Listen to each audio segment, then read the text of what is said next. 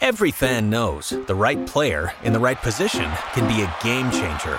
Put LifeLock between your identity and identity thieves to monitor and alert you to threats you could miss.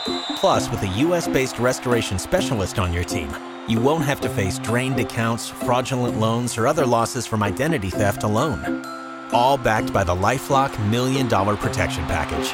Change the game on identity theft. Save up to 25% your first year at LifeLock.com/aware. Howdy, folks. Happy Friday. Thank God it's Friday. It's Fridays with Kevin Allen, and Kevin is here, and Eck will be here any minute. Russ, start us off with the pre-show. Well, the Summer Olympics seems to be happening, and it looks like one of the sports that we're going to see there is climbing. Climbing is going to debut, and it makes me wonder, are they doing it because it's an outdoor sport in a COVID society? It kind of is a smart thing if that's what they're thinking, because if you think about it, Kev, like, to me, the best idea is to keep as many sports outdoors as you can. Yeah, for sure. And the one thing we know about the Olympic Games is you put country logos and flags on people's jerseys, and we will act as if it is the most important sport in the world for 17 days. Well, is it climbing like the wall at Dick's Sporting Goods? Yes, or is it, but it's much difficult. But it's not climbing Mount Fuji. No, it'll be climbing like a very difficult course if you were an expert. But yes, at those indoor gyms. But now this is going to be outdoors. So yeah, I think it's an interesting one to throw in there, because there are a lot of climbers now. I mean, I see Jared Leto all the time on my timeline. That's what he does. Nobody ever thinks about falling to their death. I guess I'm the only one, but otherwise it's great exercise. Well, it's the people that think about that keep most of us on the ground, right? Because we do think about that. But it's hard for us, especially an old codger like me, to really come to grips with the fact that the sports world has evolved. Like like the X Games. The first time I heard about that, I kind of rolled my eyes a little bit. But they're big business now, and there are a lot of people that are interested in that. And we see now that the crowds that gaming competitions get, and colleges are going with teams, and they're giving out scholarships, and the same is true with in the sporting world. Like, well, here's some breaking news too for the Olympics. They are banning foreign visitors. Yes. No. That's been out a while. Yeah. I saw that a couple days ago. I mean, but if you have a vaccine and you could show someone you're vaccinated, like I don't understand the thought process behind this. Yeah. Well, I think they're just being rather safe than sorry. It's easier to. Now, I wonder if that extends to reporters. I mean, from what I understand, that may be for we don't know, spectators, but I wonder if it has to do with. Yeah, I assumed it wouldn't be for reporters, right. But it's. Uh-oh. One more bit of news for the Olympics. Yep. Oh, you froze there for a second. Yeah. No, I was just saying, why they're doing it. It's just easier to secure. Right. When you don't have when you have no people, as opposed to, well, we're going to let some people in. So 2024, the Summer Olympics in Paris will have breakdancing. Oh, Jesus Christ. How do you feel about that, Kevin? Well, that seems more like entertainment. I mean, we've had ballet around for 300 years, and that's not an Olympic sport. Well, breakdancing is going to be now. So yeah, I try to be open-minded, but that just doesn't seem to, rock climbing seems like it could be. Yeah, rock climbing is definitely hard. Right. Well, I'm sure breakdancing is hard too, but the point is, like, rock climbing can be competitive. I mean, you see it when people go out and they say, this was my time, go beat that. Yeah, so, I mean, Russ, I mean, breakdancing would be tough, especially for me. If I spun on my head, I'd lose all my hair. Yeah, I mean, the only competitive breakdancing I ever saw was like an electric boogaloo or something. Groove. And it's hard to get a dance off between countries, Kev. I mean, there are dance competitions, but they're not in the sporting realm, right? I mean, I don't have anything against breakdancing. I don't either. I just don't know how they're going to make it gripping enough, or exciting enough, or competitive enough for us to care. Right. I know what you said before is generally true, but I don't know. This one's going to be a tough one. Russ, they're gonna pull competitors from the Masked Dancer. All right, let's get started. Hello, Hockey World. Today is Friday, March 12th, 2021. I'm Russ Cohen from Sportsology. Kevin Allen. And I'm Michael Agello, and this is the HockeyBuzzCast here on HockeyBuzz.com. And sort of in a similar vein to what we were just talking about, I wanted to, because I asked this of Anthony and Russ yesterday on the 1-year anniversary, Kevin, and talking about how the landscape of the world, especially the sports world, has changed. Now it's 1 year and a day since the NBA shut down last March 11th when Rudy Gobert tested positive. And, now we're sort of like in it, in a sense that it's an everyday thing, and we're used to, the trials and tribulations of the sports world. But if you look at like what's going on right now, I mean, positive tests in the NHL, a team like the Toronto Blue Jays having to play in Dunedin, Florida, instead of being able to play in Toronto because the Canadians won't open the border to American teams. All these things that have gone on in the NFL and the NBA and the Major League Sports, and it doesn't seem like reality compared to the way we were a year ago. No, but the one thing that has happened, like we went through this period in the NHL when it seems there was just far too many, and it certainly has reduced since then. Since they enhanced the protocols, we've had a smattering as opposed to it looked like we were surging. So it's been a work in progress. Everybody's done the best they could, and I'm glad that we did it. It was not perfect. But we knew it wasn't going to be. And, the NFL kind of showed everyone what it was going to be like. And, you always thought there was so many positive tests in football. You think, well, they won't possibly be able to, hold this together. Their dressing rooms are larger. There's more people you're dealing with. But you know what? They crowned the Super Bowl champion. There was, drama. We didn't have people in the stands. And now, already you're seeing the difference now that we have some people, 50 million people vaccinated or whatever the number is now. And, you're talking about 10% or 20%. It won't be long till we'll be back with the full arena. So, you can see the light at the end of the tunnel here. And, we just got to remain vigilant, and people got to be careful. We're not through this yet. And then we're going to be back, and we're going to be dealing with COVID probably like we do with the flu, where we have to get a renewal. Yeah. Now, Kev, what my feeling still is, even though I know at some point we're going to get 25% in the playoffs in the stands and some different things, I kind of wonder though if a Canadian team is going up against a U.S. team in the Stanley Cup, and there's still an issue where, hey, they can only have 25% in their home building. I do kind of wonder if they would move it to a neutral site so they could fill the arenas. Bettman and Daly talked about that yesterday in their conference call, Russ. I mean, they're not throwing out the possibility of, for example, if Toronto makes the semifinals, them playing their games in Buffalo. Right. That's what I think is going to happen. Yeah. Or Winnipeg playing in Minnesota or something like that. That's what I think would happen. Yeah. Yeah, because right now, obviously the Canadian border won't be open, and the whole problem is not the Canadians playing in Canada, but the U.S. teams being able to cross the border and not having to quarantine for 14 days. That's a non-starter. So they may be forced to play. Toronto and the problem is Toronto fans won't be able to cross the border to come to to view the games because I believe they would have to quarantine for 14 days going back. So yeah, I just figured, I didn't hear that quote, but I just kind of figured that was probably what's going to happen. Well, you sort of misspoke.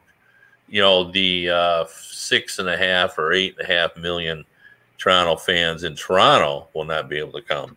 Right. But the 2 million Toronto fans scattered around the United States will be flocking. I wonder if this isn't, another opportunity to test something out. Like we've been able to test, 2-game series and 3-game series, and I think we all found we like them. Mm-hmm. And I wouldn't mind them, just sort of saying, hey, like if Vegas was allowing high capacity, saying we're going to hold the 7-game series in Vegas, right, at a neutral site. Make it, tie it, make it a big event. Do your thing, and just and if it's only a one-off, it's a one-off. Yeah, I think that could happen this year. I really do. Yeah, it's a novelty, and check it out. Well, Stephen Wino tweeted out a couple hours ago that of the 25 NHL teams right now, only 5 have not been cleared for some percentage of fans. And that's Chicago, Washington, and the three California teams. Colorado is going to have fans, I guess, in a couple weeks. Minnesota is going to have fans as of April 5th. So, I mean, Texas can have full fans, which is crazy, but they can. Right. Yeah. Well, in Detroit, they have less than 1,000. It's 937 or something. So. Yeah. But just along this vein, and then we'll wherever you want to go. Yeah. The reports yesterday, and I pondered this question last week, was how the length of quarantine was going to affect the Canadian teams at the deadline. And we saw with Pierre-Luc Dubois sitting out for 2 weeks and then coming back and and injuring himself because he was completely, not playing, not skating, not doing anything. Apparently the 7 Canadian teams have petitioned the Canadian government, and they have some confidence. Yeah, that's actually where we want to go, Mike. You're perfectly transitioning into my story. I was just talking to somebody about. And I apologize for being late, but I was I got through to somebody in Montreal who I've been waiting to, who used to work at the NHL, and I was in Montreal. Yep. And because I was getting this impression, and before this, I talked about it last week on the podcast, before this article came out, that the Canadians were petitioning them. I got the impression from talking to Canadian teams that they weren't super worried about this quarantine thing, that there was going to be some kind of out for them. Am I breaking up on you guys? No. All right, I'm freezing on my end. All right, so there was going to be some kind of out for them, and they weren't super nervous about it. And then that person just called me now and is talking from Montreal, and we got into some Montreal rumors, which I'll get into as well. Yep. Was saying, that they believe it's going to turn into a 7-day quarantine from a 14-day quarantine, and that it's going to be as long as that person is tested immediately, like upon the trade. So basically, a guy gets traded, he gets tested, right? Right. And after that test, if that test comes back negative, I mean, and that starts the quarantine right there, the West day 1 still when the trade's made. Yeah. And the big issue, this is the big issue, right? And we thought, it's funny. And Kevin, you and I talked earlier this week, I think, about the fact that, you kind of thought that this week would be a big week based on things you were talking about. That's what I was told, but it hasn't been at all. And it's been an incredible, I mean, we haven't had one move, right? So, so I asked him about that too. And he said, well, this is the thing. And it's not just, it's not just Montreal. And it's not just, it's the fact is the teams in the U.S., okay, who are, say, Ekholm is being shopped. And if any of those teams are Canadian teams, they're looking at them, which is, Winnipeg's one of them. Yeah. If that's happening, right, then Nashville's sitting back and waiting for this Canadian thing to get worked out too. They're trying to figure out what's happening with it. Because it changes things if you can't get them for 14 days. And if you're Winnipeg and you have to give up something, and you're Nashville and you have to give up something, and you can't get it for a period of time, you're essentially trading away if it's a good player on your team, for nothing for 2 weeks. So you're losing a player and getting nothing back. So Yeah, it's not just the teams trading them are not going to be the teams that are in the race. Well, that's why. No, but if you're trading for him, no, I'm talking about trading for him. So not Nashville necessarily, but if you're Winnipeg, then Winnipeg for sure. Yeah, but say they want I don't know, let's pick up maybe it's it's a player on their current roster, right? But this is why I think like the Ducks should trade with the Kings as an example. If the Kings want to be buyers, because then there's nothing but a couple of negative tests you have to worry about. Right. But I'm saying is that happens. Okay. So Winnipeg, say Nashville says we want, one of your players is one of your defensemen now, one of your forwards now, or whatever in the deal.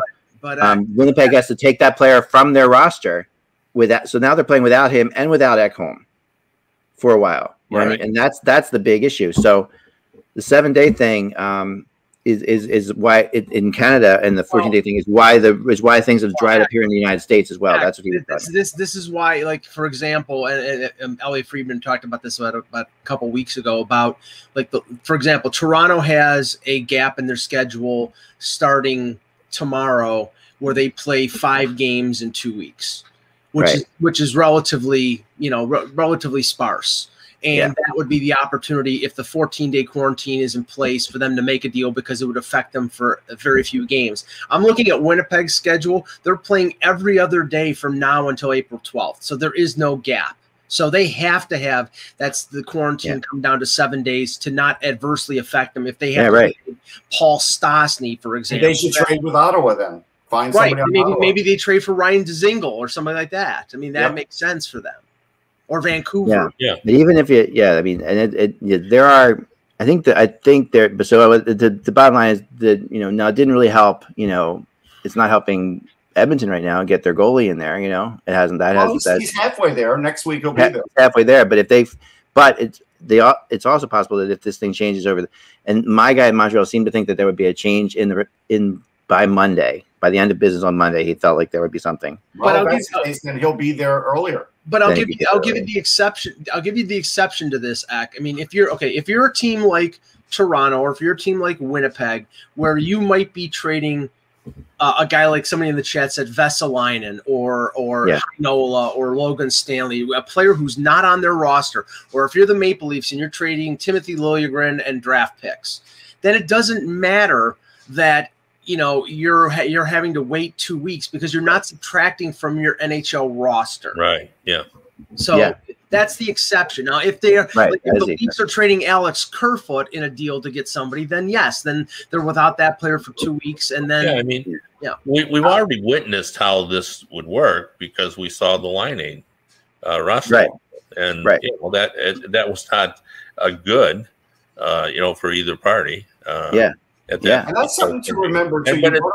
If it's 7 days, it's only 3 games. So 7 days is 3 or 2. It could be could be 4. But now you brought up the name Vesalainen. Now if I'm Chevy and maybe the price is too steep, it looks like Vesalainen just is starting to play now with Manitoba because he was over on loan in Finland. So you know what?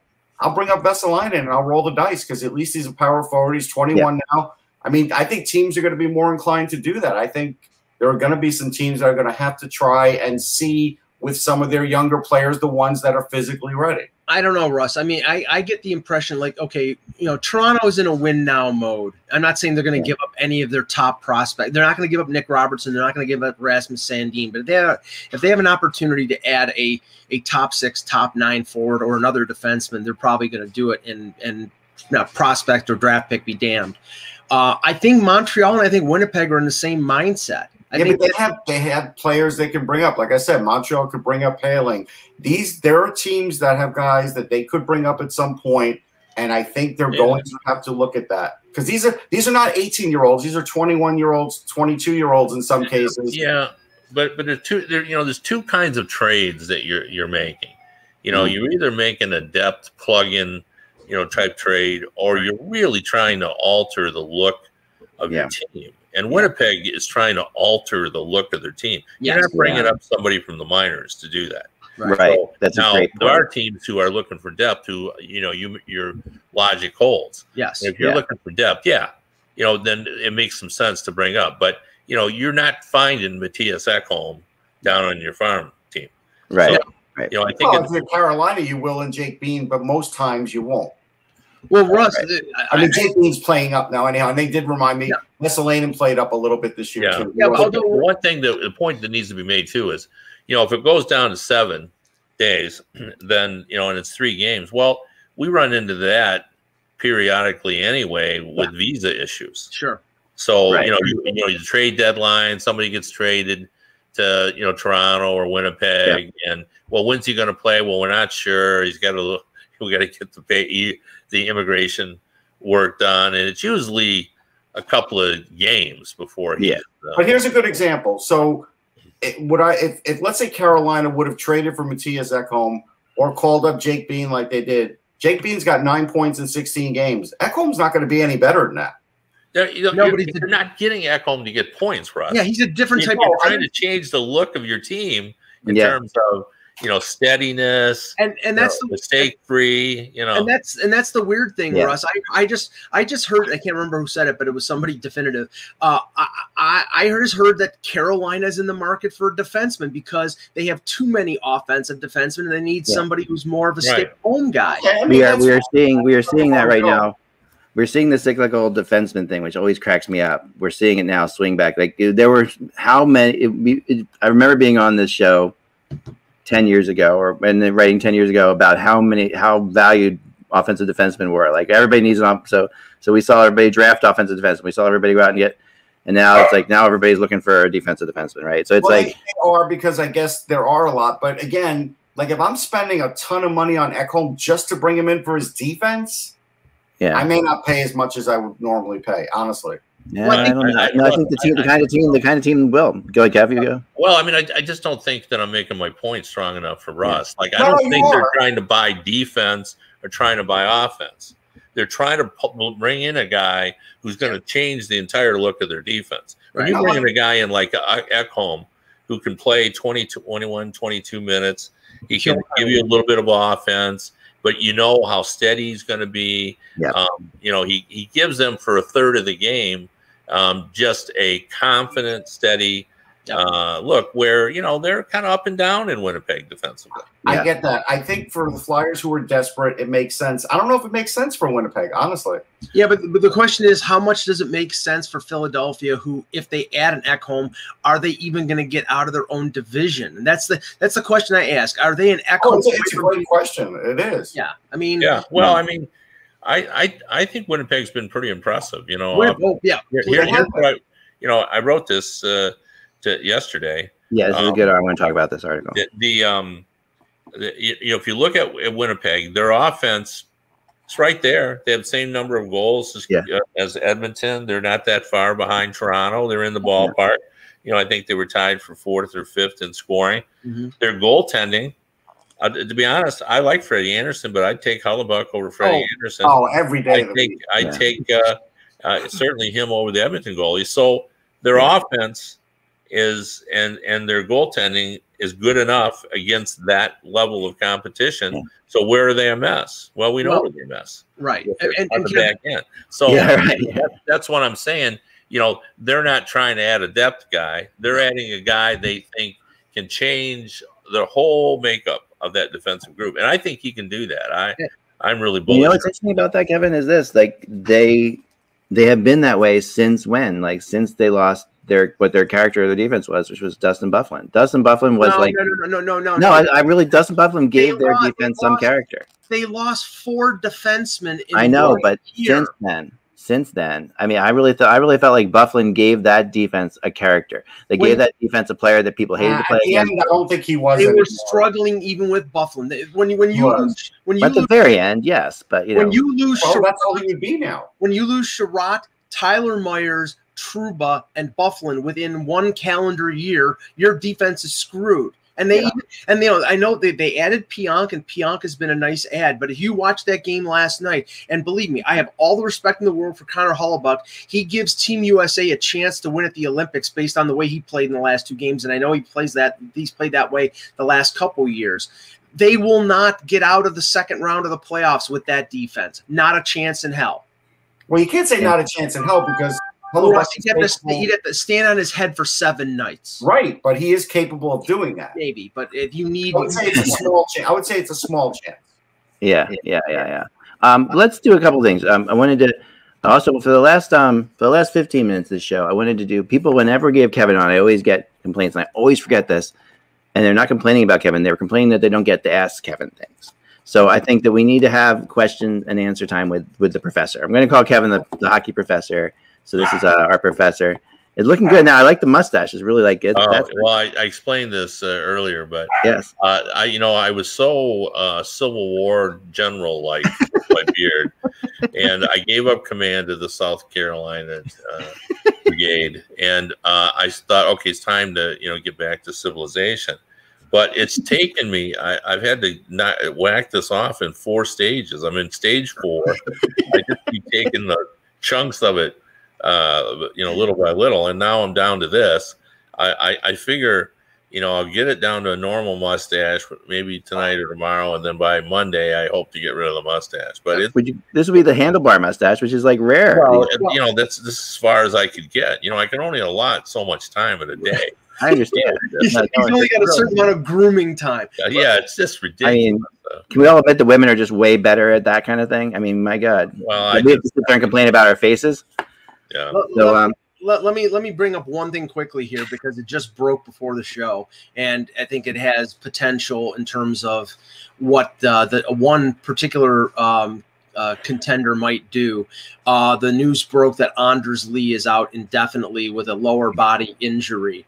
Now, okay, wow. we're a month before the deadline. We have no idea how serious the injury is. It could be a couple weeks. It could be, but if this is serious, if it's a long. Now, and here's where I'm wondering if Lou kicks into gear here. Okay, I think the Islanders were going to do something with Lee healthy. This makes it even more imperative that they go out. And I think if they were going to add something, Kev, it was going to be up front. I think they need scoring, and I think it makes it even more important. Yeah, they've really been, and they were one of the teams I talked about as well. Yeah, they were leading. I don't know where they're at today. I didn't look at it, but they were leading that division, and we still weren't talking about them. We're talking about Washington. We're talking about is Pittsburgh going to make it? What's wrong with the Flyers? Then no one talks about the Islanders, and I think we don't talk about them because their offense is poor. Right. It's below average, and we like their defense, but I think the difference is their goaltending this year, in my opinion, and it's never been horrible. But now it's really good. Like their goalies have played really well. Yeah. So you've got that going now. So now they're better in goal. And I thought they were really going to miss Taves. But they've been fine defensively. And we know what Trotz can do given time to scheme for a 7-game series. So, they're right there. But I agree. They got to get some offense. And losing Anders Lee, boy, that just compounds the issue. Yeah, if I were them, I mean, I think that having Noah Dobson playing more minutes and playing really well helped with the Taves loss, no question. If that didn't work out, like if he wasn't having a good year, it would look really bad. Right. I also think because Wahlstrom's looking really good, you can give him more responsibility and then go out and get Raquel. I think Rickard Raquel is your guy to get. Yeah, because he does make sense. He make that team really dangerous. Like, I mean, they're already dangerous, but I mean, the reason we don't talk about them is they're just god awful boring to watch. Like, and as good as they are, I mean, they really remind me of the Devils of way back when. But how boring is winning? That was Elias to me. Like, basically, to go. I mean, it's like this is what you have. It's like you have a team that's just going to frustrate the hell out of you. They play 3 distinctive different ways. They play one way with the lead, one way when they're tied, one way when they're behind. I made the same argument when the Devils were winning cups. You can bore me to death all you want when you win, and that's right. When you were a Devils fan, I remember actually doing a story on this. It was basically sports writers go in and they get bored, so they write about it's the boring style. Yeah, so I know. Fans outside of New Jersey start to say the boring Devils, and that's how it works. But when you were a fan of the Devils, they didn't seem boring. For sure. Winning is winning, And Lee is leading the Islanders with 12 goals. After that, Brock Nelson has 11 and Barzal has 9. So there is definitely a gap there in scoring. I mean, so even if he's healthy, I think they needed to add goal scoring. Now I think it's massive. Yeah, and Raquel's a goal scorer, and I think Wahlstrom can do a little bit more with a little bit of responsibility. And you know what? Again, they'll tighten up a little bit more on defense, and they'll score a half a goal less a game, and they'll still win games. Well, how about this? If not Raquel, and Raquel has got a year left in his contract, could this be a potential destination for Taylor Hall? I don't think they would go that deep, though. I don't think they're going to. Well, Buffalo's going to have to retain salary cap. No, but I know, but I don't think they're going to spend the assets. Well, if Anders Lee is out forever, it would be easier to accommodate. I really like Russ's suggestion of Raquel. Yes. I think that would be the best solution. But don't rule out anything with Lou Lamoriello. I've talked about this in terms of David Poyle. How the way he conducts himself, people view him as conservative when he's not. He's one of the more aggressive general managers in the league. Well, the same is true of Lou Lamoriello. Yes, Lou Lamoriello is viewed as a kind of a conservative guy, close to the vest. But when it comes to his team, he's one of the most aggressive general managers, and always goes out and tries to make something happen. And I would expect he would do that, particularly if Lee is going to be out long term, because as well as what's happening in that division, if you look at it, there are 4 teams playing at 620 or better in that, or is it 5 teams? 5 teams. 5 teams at 620 or better. And what that means is they're all beating each other and then feasting on Buffalo, essentially, and occasionally the Rangers. Yeah. And, the point of all of that is just because the Islanders are in first place now doesn't mean they couldn't fall all the way out. So they got to be careful. You got to get Philly. I mean, they were looking good 2 weeks ago, and now they're not. That's right. That division is so tight.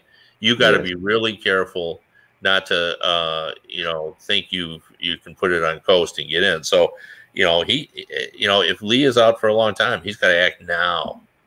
I'll give you one more name too, and this would be Lou dipping back with his old team, but I think even more than Taylor Hall, because I think the Devils would also retain. I think he might go for Kyle Palmieri. Yeah. I'd like that. I still, of all those 3, I think Raquel is. Yeah, I do too. He goes here, then down for a little bit, and then down a little bit more. The brief discussions I've had with Fitzgerald about Palmieri, he just wants to keep him in the worst possible way, and I think he'd be a trade. But if he doesn't have a deal before April 12th, no, I know, but he's working on it, and I think he would be afraid of moving him out of there at all. But, where Palmieri's been I think you've rumored about this last year or the year before, but Boston has always been connected to Palmieri, and that could, they're definitely looking for depth of scoring, and that would make sense. I'll give you another long shot. Same guy I brought up yesterday. Maybe you talk about Evander Kane, because in court right now they're talking about terminating his contract. So this would help him out with his bankruptcy case. I mean, okay. I looked into this, Russ. Yeah. The thing is, if the bankruptcy judge changes the chapter from 7 to 11, then right now San Jose is saying they are guaranteeing that they are not going to void the contract. Oh, they're saying that now. They weren't saying that we're saying if it stays chapter 7. Oh, if it stays that way. If the bankruptcy judge changes it to chapter 11, then all bets are off. So if it goes to 11, they could terminate his contract to help him out. Right. But I know it sounds crazy, but it would help him out. But also he'd be a UFA at that point. I don't know exactly what the rules are becoming a UFA in the season like this. Well, teams could just sign him. It happened with Bogosian. If you're terminating, the contract, then he's a UFA and he can go anywhere. But I seriously doubt he's going to sign a $700,000 1-year contract unless he wants to prove himself someplace. I mean, he might with the Islanders just to win a cup. He might. Yeah, I read the book on bankruptcy. It really doesn't get going until around chapter 11. To be honest, it's pretty slow. No one pays any attention to chapters 8, 9, or 10. Jesus. Just throwing it out there. If you're Evander Kane, I mean, if you want to win a cup, don't you call Brisebois and Tampa and say I'll come for $700,000 and right. They have space for him. The Islanders will have space. I certainly don't think he's going to go back to Winnipeg or re-sign with Buffalo. No. I know they lost last night, but I watched Tampa play last night, and that team now has reached the ridiculous stage. It has. They're number 1 in defense, number 1 in offense. They got the best goalie in the league. He didn't play last night. It's just absurd. They're nasty. They're hard to play against. That team is really, really, really good. Like, and on top of that, and the cherry on top of the sundae, Kev, is today Julian Brisebois came out and said that Kucherov is on track to come back. For oh, it's a miracle! It's a miracle. Yeah. But he'll add something. You know, Steven Stamkos can disappear because of injury for a long time. You know, they just keep chugging along. And I know that, that they failed to win until last year, but boy, coach is good. Cooper's and their system is producing young kids like Radish and Volkov. And I mean, they're generating, they draft well, they develop well, they don't rush players. I mean, we talked about like what the buyers would add. And again, I don't think they really need to add anything other than the goaltender. McElhaney doesn't look like he's struggled the last few games. Maybe they would go out and get themselves a third goaltender in case.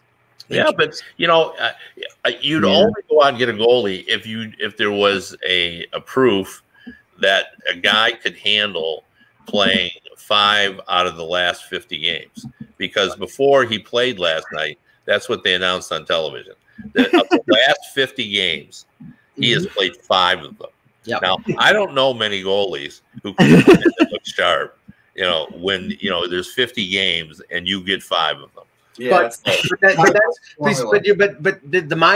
my theory, and Ack always fights me on this, is if your number one goalie goes down, you are dead meat. That Ken Holland always used to say that all the time when people would say, he said, well, everybody's in the same boat. If you lose your – yeah, I mean, other than Cam Ward, it's hard to find a team that's won a cup with a backup goalie. And Alan brings up the other little bit I wanted to bring up.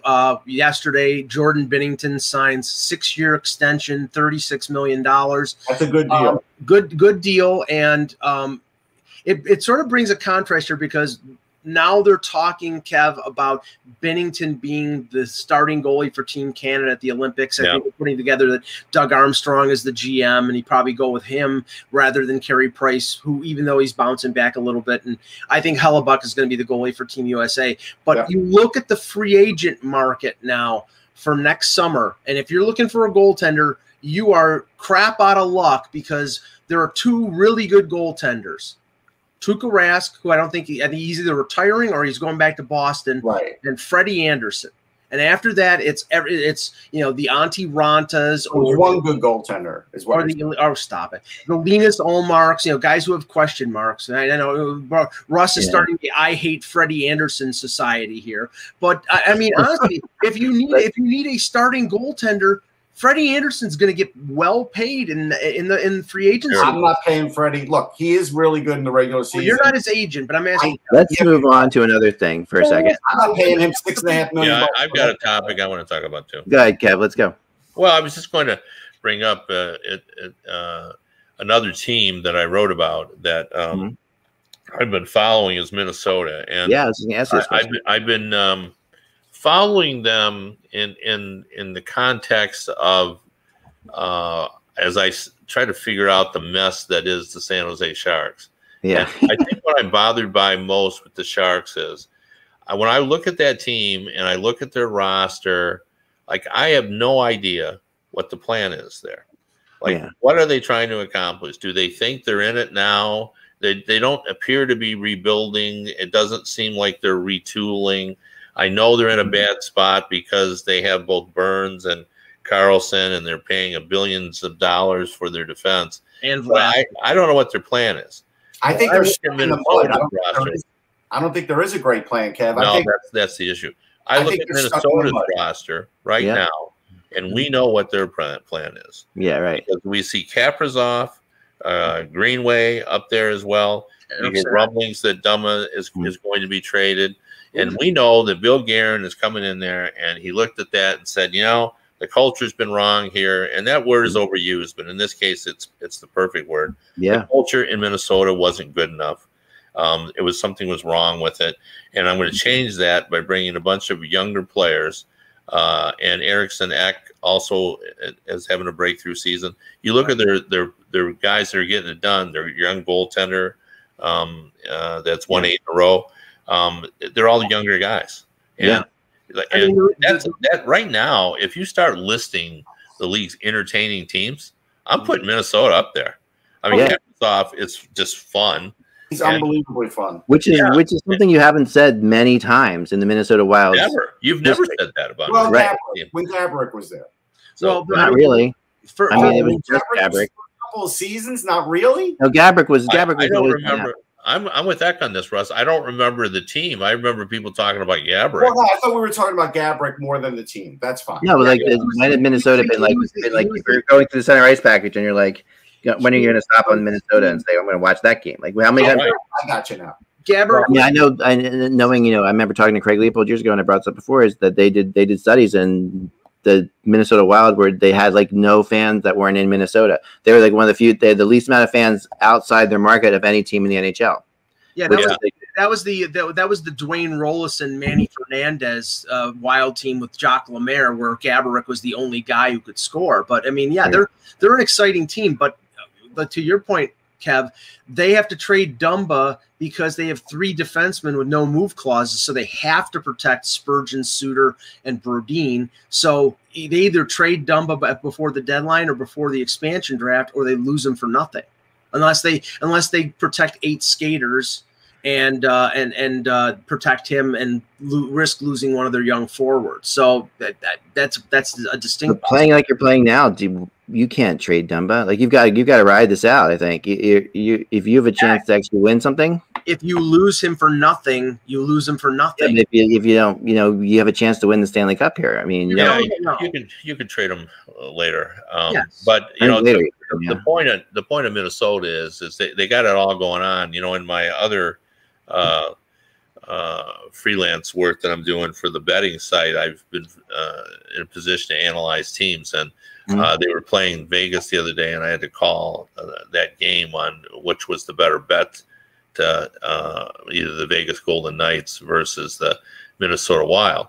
And boy, when you compare those teams, like Vegas has been a model of consistency really throughout the season. But when you compare Minnesota over the last 25 days, they've been every bit as good as the Vegas Golden Knights. Their records are almost identical. Minnesota is scoring more goals than Vegas. Right. And they got a lot going on. I mean, the goaltending has been comparable, even though, Marc-Andre Fleury, Vezina candidate, is in Vegas. There's just so much to like. And Bill Guerin has done a really fine job of getting that team turned around. He really has. Look, I think makes him look smart. We knew he would be an instant impact. There was no doubting that. So it does make him look smart. But the other things he did, all those things he did last year with Kaprizov now, is what's making him competitive. And the fact that Zuccarello and Kaprizov now are one of the best two-man combos in the league, that's going to help a team. Now, will the goaltending stay through? I think Kakanen's a good goalie. I don't know if he's a great goalie. And it may take a great goalie for them to be able to finish and get in the playoffs and actually do something. Is it Kakkonen or Kakkonen? I've heard both, and I've heard both. I don't know. Yeah, I don't either. I don't either. I thought it was Kakkonen, but I don't know. Anyway, I think that, and it's interesting because you have Parise and Suter there, who the beginning of this whole big thing, they're really minor role players in this whole thing. At times, when you watch the Wild right now, they're really not for minutes. Suter is big on minutes. For minutes, Suter's more so, but Parise is really he's a role player. He's a great role player to have if he's in that role. If he's willing to do it, he's a great role player to have because he's won. He's been in situations. He's won Stanley Cups. He's got a lot. He has a lot. Like he's the kind of, if the Wild were going out now and making a trade deadline acquisition, he would be a great guy to pick up for them. If you think about it, he's a good fit for what they have going on. So Guerin, and not to say Guerin hasn't tried to trade him because he did, but and I don't think that's, and we talked about the Islanders needing somebody. You think Lou would go back there again and maybe talk about that again? You can't rule out anything with Lou. So I think anything is possible, but he can't stand Pan. I know that. Well, the only thing I would say is Lou would be somebody who could sort of arrange this. If you could trade for Zach Parise and said, Zach, you've got 4 years left in your contract. If you're going to play out those 4 years, we have no interest in you. If you tell us, like Vinny Lecavalier, you're going to retire after next year, then we'll trade for you. But if you're going to stay for 4 more years, we have no interest in you at all. The thing about the Wild is they're not going to get some questions up for Kevin Allen, though. We're talking here. And last thing I was going to say about the Wild is they're not going to put all their eggs in one basket because Marco Rossi will be there next year. If he didn't get COVID this year, he'd be there this year, and that's going to put them in even better shape. Right. Let's start here with Christopher Patton, who wants to know this question. And Kevin will ask you this. Anyone think Subban gets moved with some retained salary? It would be PK Subban. Yeah, I've heard that and had discussions with GMs about that, and I think they're as curious as the fan base, but I think not. I just think the cap situation, everybody's so tight. That I think it would be hard to move a player like him, and he's not like, what's the enticement? It's not like he turned it on this year and everybody. He's just a guy. Yeah, so I don't see it. I think PK Subban is exposed to Seattle. They might pick him because he has a 1-year cap hit at $9 million, and he's great PR, but he's not a great player anymore. And I think after the last year of his contract, he's going to end up as a $700,000 bottom pairing defenseman on the Toronto Maple Leafs. Mm-hmm. All right, Kevin, what do you think of Daryl Sutter as a coach? Well, you can't argue with his resume. That's the problem. Now, the question is, even since the Kings won, the game has changed quite a bit in terms of, dealing with players. And it's going to be interesting to see how that team responds. He's definitely old school, but he's a lot like a lot of the Canadian players who played for him, and particularly Canadians in particular, like him. He's pure Canada. He's the guy that's on the team bus. He reads farm machinery magazines, and, he's for a while he's pretty amusing. And then after a while that wears off. So I think over the short term, he truly believes that hard work can outperform skill, and if you can get your players to buy in on that, and they need some of that in Calgary, that could work. But I don't know. He wouldn't have been my first choice. No, with me. But Kev, I really think it matters what they do at the deadline. If they get more of his type players, maybe they do make the playoffs. Yeah, you can't move some of these guys. It's going to be a harder thing to do. Think about this is one thing I want to throw out about him that I think is interesting. He is definitely, I always think he looks like Sam the Eagle from the Muppets. First off, but I do think that, and there are great pictures out there. Search Sam the Eagle and Daryl Sutter, you'll see what I mean. But the other thing, what I really do think is he plays off this I'm not the smartest guy. Let's just work hard type thing. And I think he plays it a little bit as a role. He's a much smarter guy than people give him credit for. I mean, for as much as hard work beats skill and all that stuff, he also, there are very few teams that were better at a better system at getting out of their own defensive zone than the LA Kings did when they were winning Stanley Cups. They were a well-coached team. They weren't just working hard. They had absolutely some real systems in place, and they knew how to use them. Now, whether or not that was, Stevens as an assistant or whatever doing that behind the scenes, they knew how to get out of it. That Kings team, to me, what's always amazing about watching them, and I don't think they ever get credit for, is their ability to get out of their own end. Their breakouts were so strong that they were almost impossible to forecheck, and that's why that Kings team was just so deadly.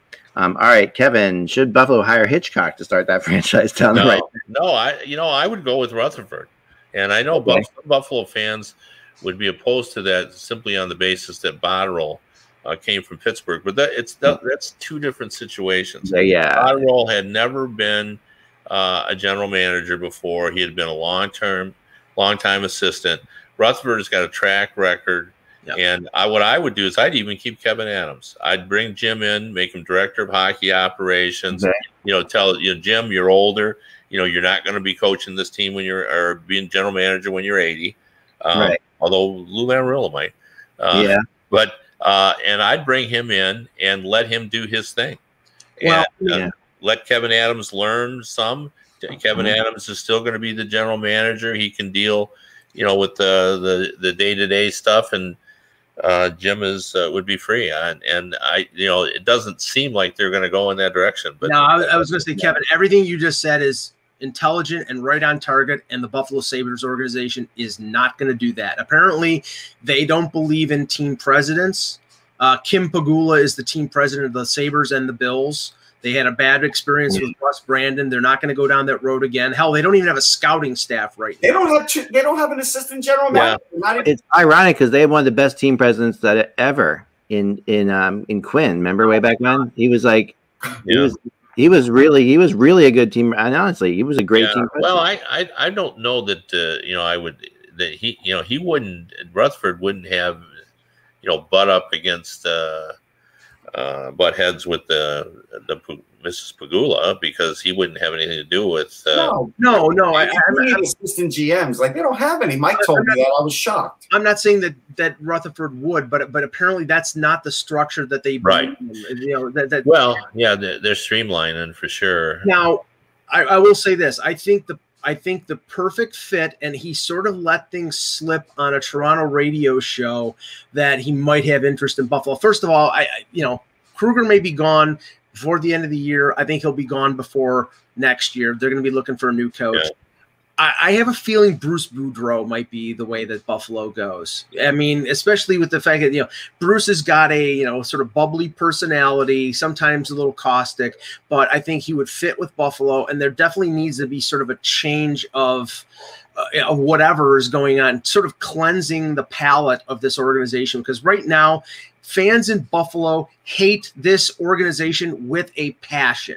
They really do, because all they've done is disappoint and lose.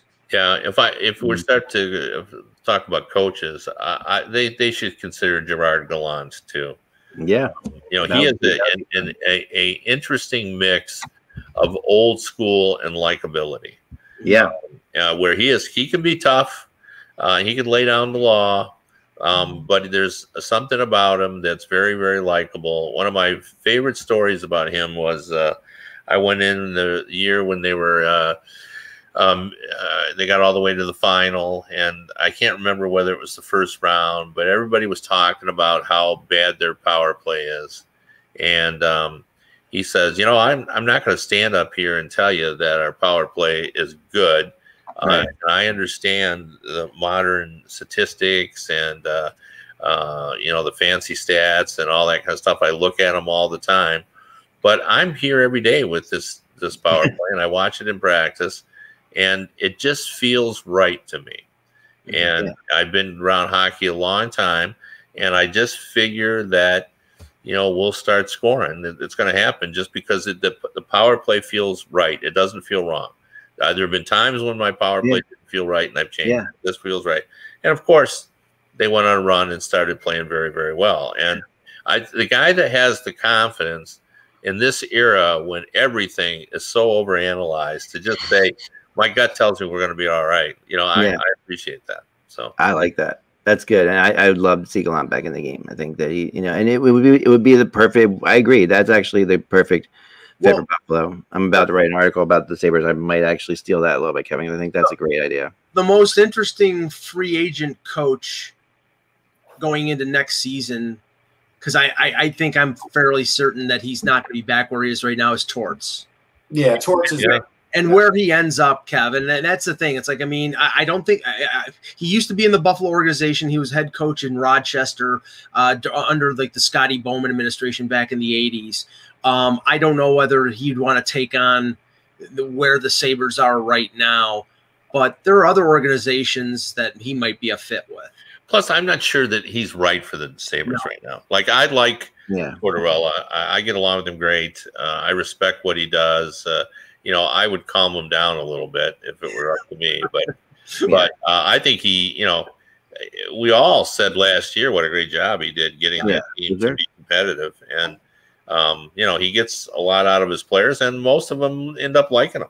Yeah, Kev, I think he could end up back with the Rangers. That's the funny thing. Yeah, nothing is wouldn't rule that out. But for Buffalo right now, with the Eichel situation there, with the fans not being happy, you don't want that distraction of what's John going to say today hanging over you. So you do. That's why I think you want a guy like Gerard Gallant is very mediagenic.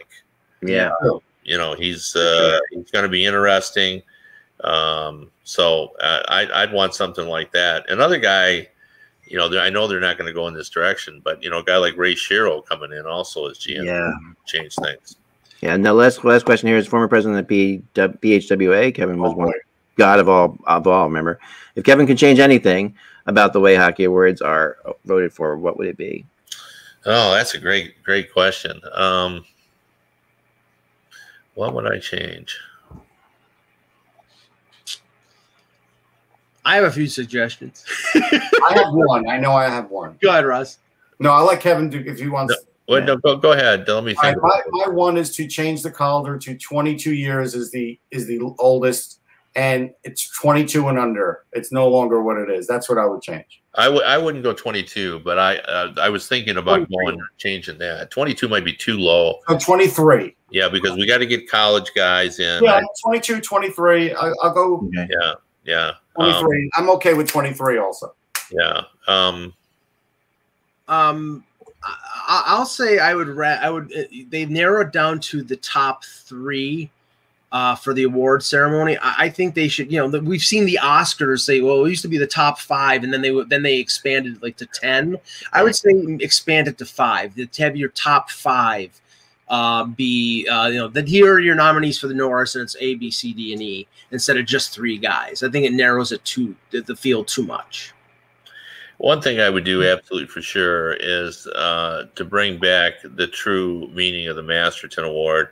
It's too much of become evolved and too much of comeback player of the year.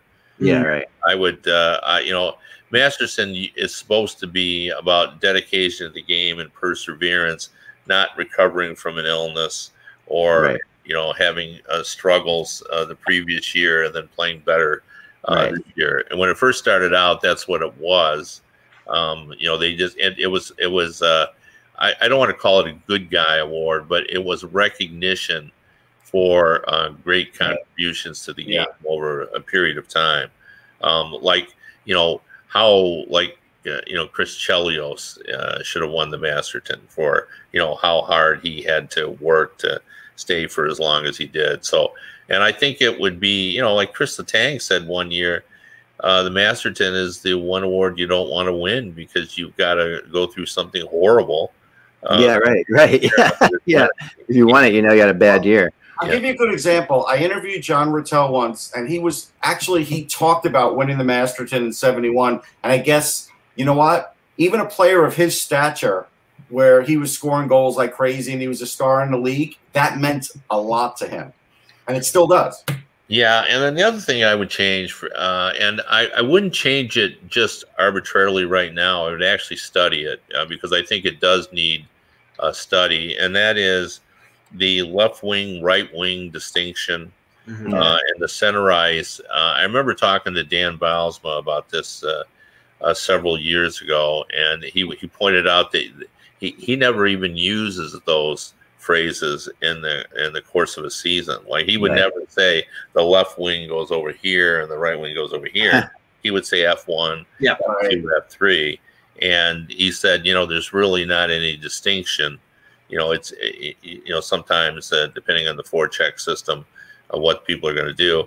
And so I wonder whether it's time for us to look at it as a forward group, or, maybe centers deserve a distinction because what they do is completely different than what wingers do. But I wouldn't say I would change that, but I would at least look at that. I would look at that too. I think that's a really good because I think right now we always run into sometimes there are 5 great right wings and only 2 great left wings. Right. Yeah. The one thing I would say is that I think that there needs to be a number, put it like 60% or 7. Like if a player doesn't get a certain percentage, that you would take it into a runoff of the top 3.